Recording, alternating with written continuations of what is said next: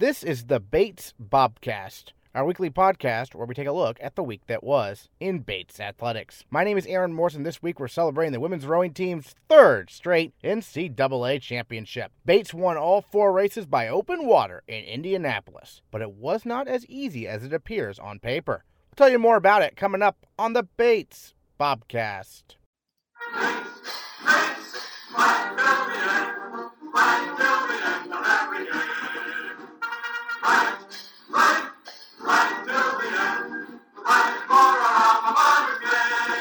The NCAA rowing championships began with a delay. The Bates second Varsity 8 was supposed to begin its heat at 8:15 in the morning on Friday, but debris at the starting line forced a delay that lasted until 4 p.m. And when the second Varsity 8 finally got on the water, the Bobcats stopped rowing within the first 100 meters. The reason? A broken foot stretcher. So all the crews went back to the starting line. After that, it was smooth sailing, with the 1V winning its heat by 7 seconds and the 2V cruising to victory by 12 seconds on the restart. Then on Saturday, both crews won their respective grand finals to clinch the national championship. It was second Varsity Eight Coxswain Maya Seshan's first NCAA championships. The junior was presented with situations she doesn't normally see on a typical race day. She talks about having to restart the heat and a surprise challenge in the grand final. Definitely a little bit of a nerve-wracking experience. I think having a boat like the one I did, having Grace Martin sitting in front of me, having the rest of them backing us up, made making that call easy. It made making the call to stop and to have us restart that race, I think, meant a lot. And so definitely a game time decision there. Very stressful, but I just tried to keep my calm. They kept their calm, and they made things easy for us. And, we came back stronger, I think, that second start, too. You have a grace period of, 100 meters to stop the race? Yes. You have 100 meters to stop. It's the breakage zone. It's marked by red buoys. We were just at the edge of it, very much at the edge of it. I'd say probably within a stroke of the end of the breakage zone. And, maybe 2 more strokes and we would have been gone. How were you alerted to it? Shouting in the boat. There was a lot of, which is not normal at all. So as soon as I heard that, as soon as I knew something was wrong, put my hand up, we got that race stopped, which was really great. Yeah. All right, so on the restart, how'd that go? Obviously pretty well. Yeah, I think for us, it's like Coach always says, you have to have the time, have to have the presence of mind to stop, to reset, take a deep breath, and then have things come back to where they were. So reset to that normal, and we restarted, and I think we felt great. Today's grand final for the second Varsity 8. Obviously, win by open water. Yeah. Early on, you were kind of close with someone. Yes, and you pulled away. we were. Yeah, we were pretty tight with WPI and Wesleyan, and we had a little bit of debris stuck in our skeg too. So running through the first half of the race course, definitely a little bit rocky. Things were a little bit tight. As soon as we came past that 1,000-meter mark, we started to lighten up, loosen up. It started feeling a lot better. And then 500-meter mark to go, something kind of slipped out of the skeg. We're free. We just zoomed ahead. It felt great, yeah. You tell me for the first 1,500 meters of this race, you were racing with debris in what now? Racing with like a little stick or something stuck in our skeg, and reached my hand into the water, pushed it out, and yeah. So, but you were still leading even despite that, right? Yes, we were. Yeah. What does that say about the strength of this crew? This boat is just unbelievable. This is an incredible crew. It's an incredible group of people, not only my boat, but, everyone who's here. 1V, spares, coaches, obviously. We have the rest of our team backing us up, and I think this is just another testament to the fact that Bates rowing is deep and it's strong, and we're still here. So, yeah. How would you sum up your first NCAA championships? Incredible. I'm speechless, honestly. I keep stumbling over my words because it still feels like a dream. Yeah. Excellent. And then tell me a little bit about the senior leadership in the 2V. That must be nice to have. Oh, it's incredible to have 3 of the 4 seniors who are here rowing in my boat. Is just it makes all the difference. You feel that sense of maturity in their rowing. You see it in their faces before race time. They're there to calm everyone down, keep them settled, keep them in line, and honestly, I need it sometimes too. So having those 3 people and all 4 of them who are here racing to back us up is just amazing. And then, to have people come from so far away to see us, like Hannah Smith and Katie Weidman, it's awesome. How'd you handle the delays you had to deal with? Yeah, our team is built on flexibility. I think that Coach really instills in us this idea that no matter what you're doing, you're ready to roll with the punches. If something changes, who cares? We're still here doing what we need to do. And I think, honestly, that's really what came in key for us here and came in clutch. This team's ability to just move and do what's needed. Yeah. Well, any other thoughts you wanted to share? Just awesome stuff. Thank you to my team. Thank you to the people here. Thank you to the coaches. Thank you for being here. For senior captain Sophie Claus, the national championship is extra special for what she's had to overcome during her career. So the delay on Friday was nothing. The broken foot stretcher, a little more nerve-wracking. Flexibility and flexibility trousers are things that we're constantly wearing. So if anything, we probably played with it better than other teams. I think it could have been even an advantage to us. It was definitely hard because we've been waiting to race for so long, and going into yesterday to keep getting pushed back, we were just getting, kind of antsier and antsier, but coach reminded us to, be back at the SCOG, be back at the boathouse, rein it in, and, just apply all that energy into our race at 4 p.m. Then your foot stretcher breaks. What's going through your mind there? What happened? I was full of anxiety and it was wild. It was 2 strokes in and my foot came off, disattached from the boat. I had no idea what was going on. I started, 1 stroke later, I started shouting to Maya, and she couldn't hear me, so it was just each stroke was going by, and I was like, foot stretcher, Maya, Maya! And thankfully, Emma York in front of me heard me and started yelling, and then Eliza Fisher started yelling, and then we stopped 1 meter within the breakage zone. This is the craziest thing, and I was like, I don't know what to do. I just started yelling, made that choice, I guess, and then we pulled off to the side and figured out that you could actually just clip the shoe back in. So it wasn't technically breakage, I guess, but it was, we at that time thought that if we had breakage at that point and it wasn't technically breakage, we were going to be disqualified from NCAA. So we were like, I'm on the line, I've just made this call, and I could have put the boat and the entire team in jeopardy, and we could be going home, and that was a lot in those few minutes. So yeah, you could say I was stressed, to say the least.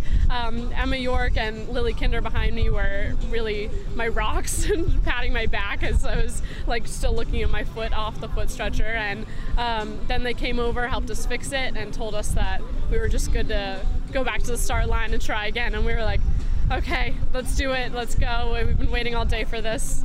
It's time to go. So, yeah. What would have happened if you had crossed the 100 meters?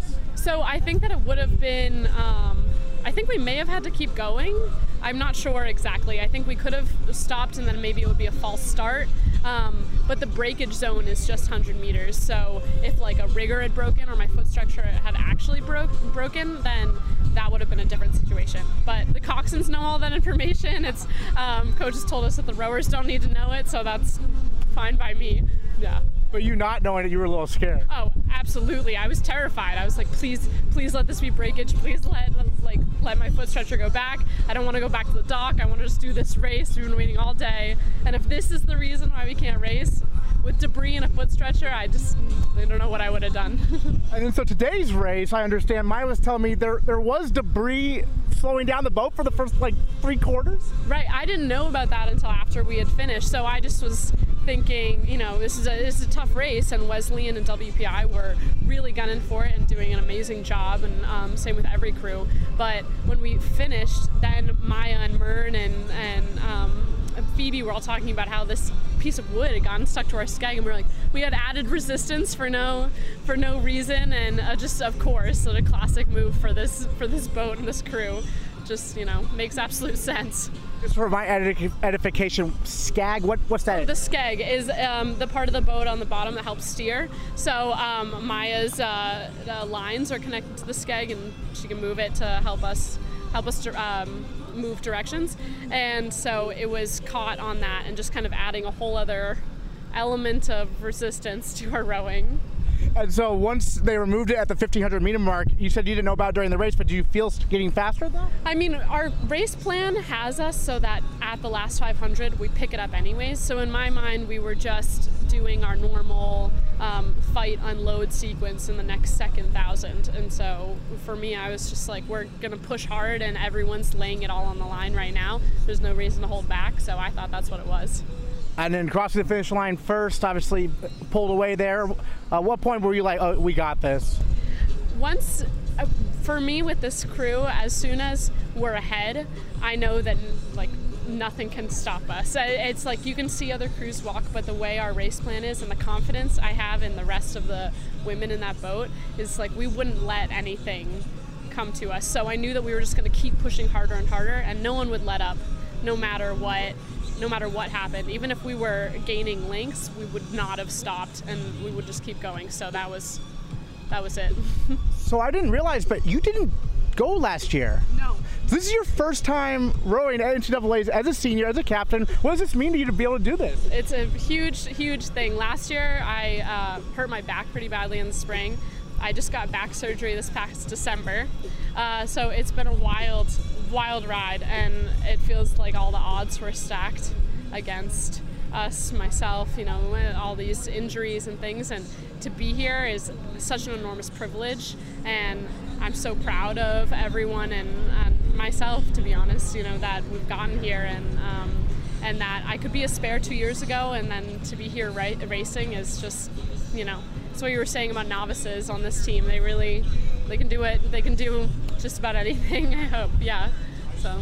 Sure. So I guess, with the surgery and everything, even though this team was the overwhelming favorite coming in, there's still a little bit of underdog mentality with you and maybe some other rowers. Oh, definitely. I think being that, classic gritty school in Maine, everyone keeps pushing no matter what. And we don't race with other crews on our river. It's just us. So we're constantly battling each other, and that's where the deepness comes from, and that's where a lot of our strength comes from. And so coming in, we don't really know what to expect, and we know all the crews were training really hard between NIRCs and this regatta, and so we were just trying to do the same thing. Great. Well, any other thoughts on the third straight NCAA championship for Bates? I hope they keep going, and I am so proud to be a part of this team, and honored to be able to stand with them on stages and know that there's so many people back home and here that are supporting us. It's an incredible feeling. Senior captain stroke Sophia Rintell spent her entire Bates career in the first Varsity 8 boat, helping the Bobcats win 3 national titles along the way. I was having some nerves, as everyone always does right before the race, but there kind of came a moment right as we were waiting to line up to get into the start area when I realized I'm not nervous, I'm just excited. And the 7 or so minutes went by pretty quickly, and all I could think about was just, it's the last time, and I just have to push as hard as I possibly can and enjoy it one last time.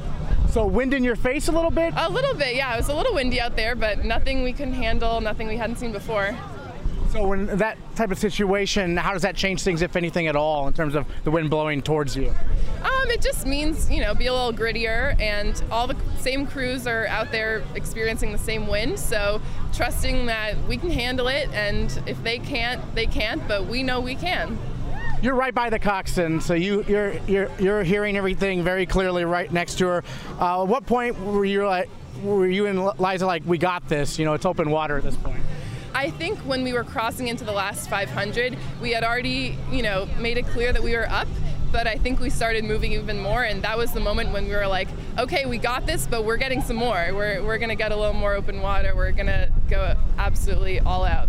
The first day of the heats, the 2V, they had that kind of issue with the foot stretch or whatever. Were you aware of that, or were you already launched and not aware? Yeah, so we saw them start their race and stop it. We were waiting to line up for our race. So we were a little freaked out. We were worried that something happened, but we were sitting there and the officials were telling everyone what to do, and we figured that they were all okay. The rowers, they were in good spirits. They really handled it like champions, and I think that reassured us that it was going to be okay. We were going to do it, and some of them told us after the race that when they were able to watch our race go down, it gave them that little confidence boost that it was going to be okay. We were going to do it.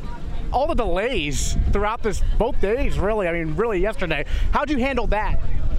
Honestly, we just handled it. We were used to being flexible. We like to say we wear our flexibility trousers, and we certainly did. And each time we got out here and thought we were going to race, we got ready, we got hyped. And then if they pushed the time back, we just said, okay, we'll chill out again and get hyped when the time comes.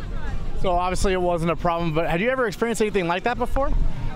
Racing is always variable. There's always weather, there's always something. And we hadn't experienced this kind of issue before, but we had our last championship race in the pouring rain and cold, and really I think at this point we could handle anything. So you're the only senior in the 1V, but there are obviously seniors in the 2V. So as a senior class, how special is this to cap things off like this? It's really special. I think the 4 of us rowing in these boats today, seniors, feel like we did it, we got the job done, and it's a good way to go out and leave, and feel really excited for all the others who are going to go do this again for another 1, 2, or 3 years. Stay with GoBatesBobcats.com throughout the summer for more updates on Bates athletics. The Bobcast will return in the fall. Thanks for tuning in all school year to the Bates Bobcast.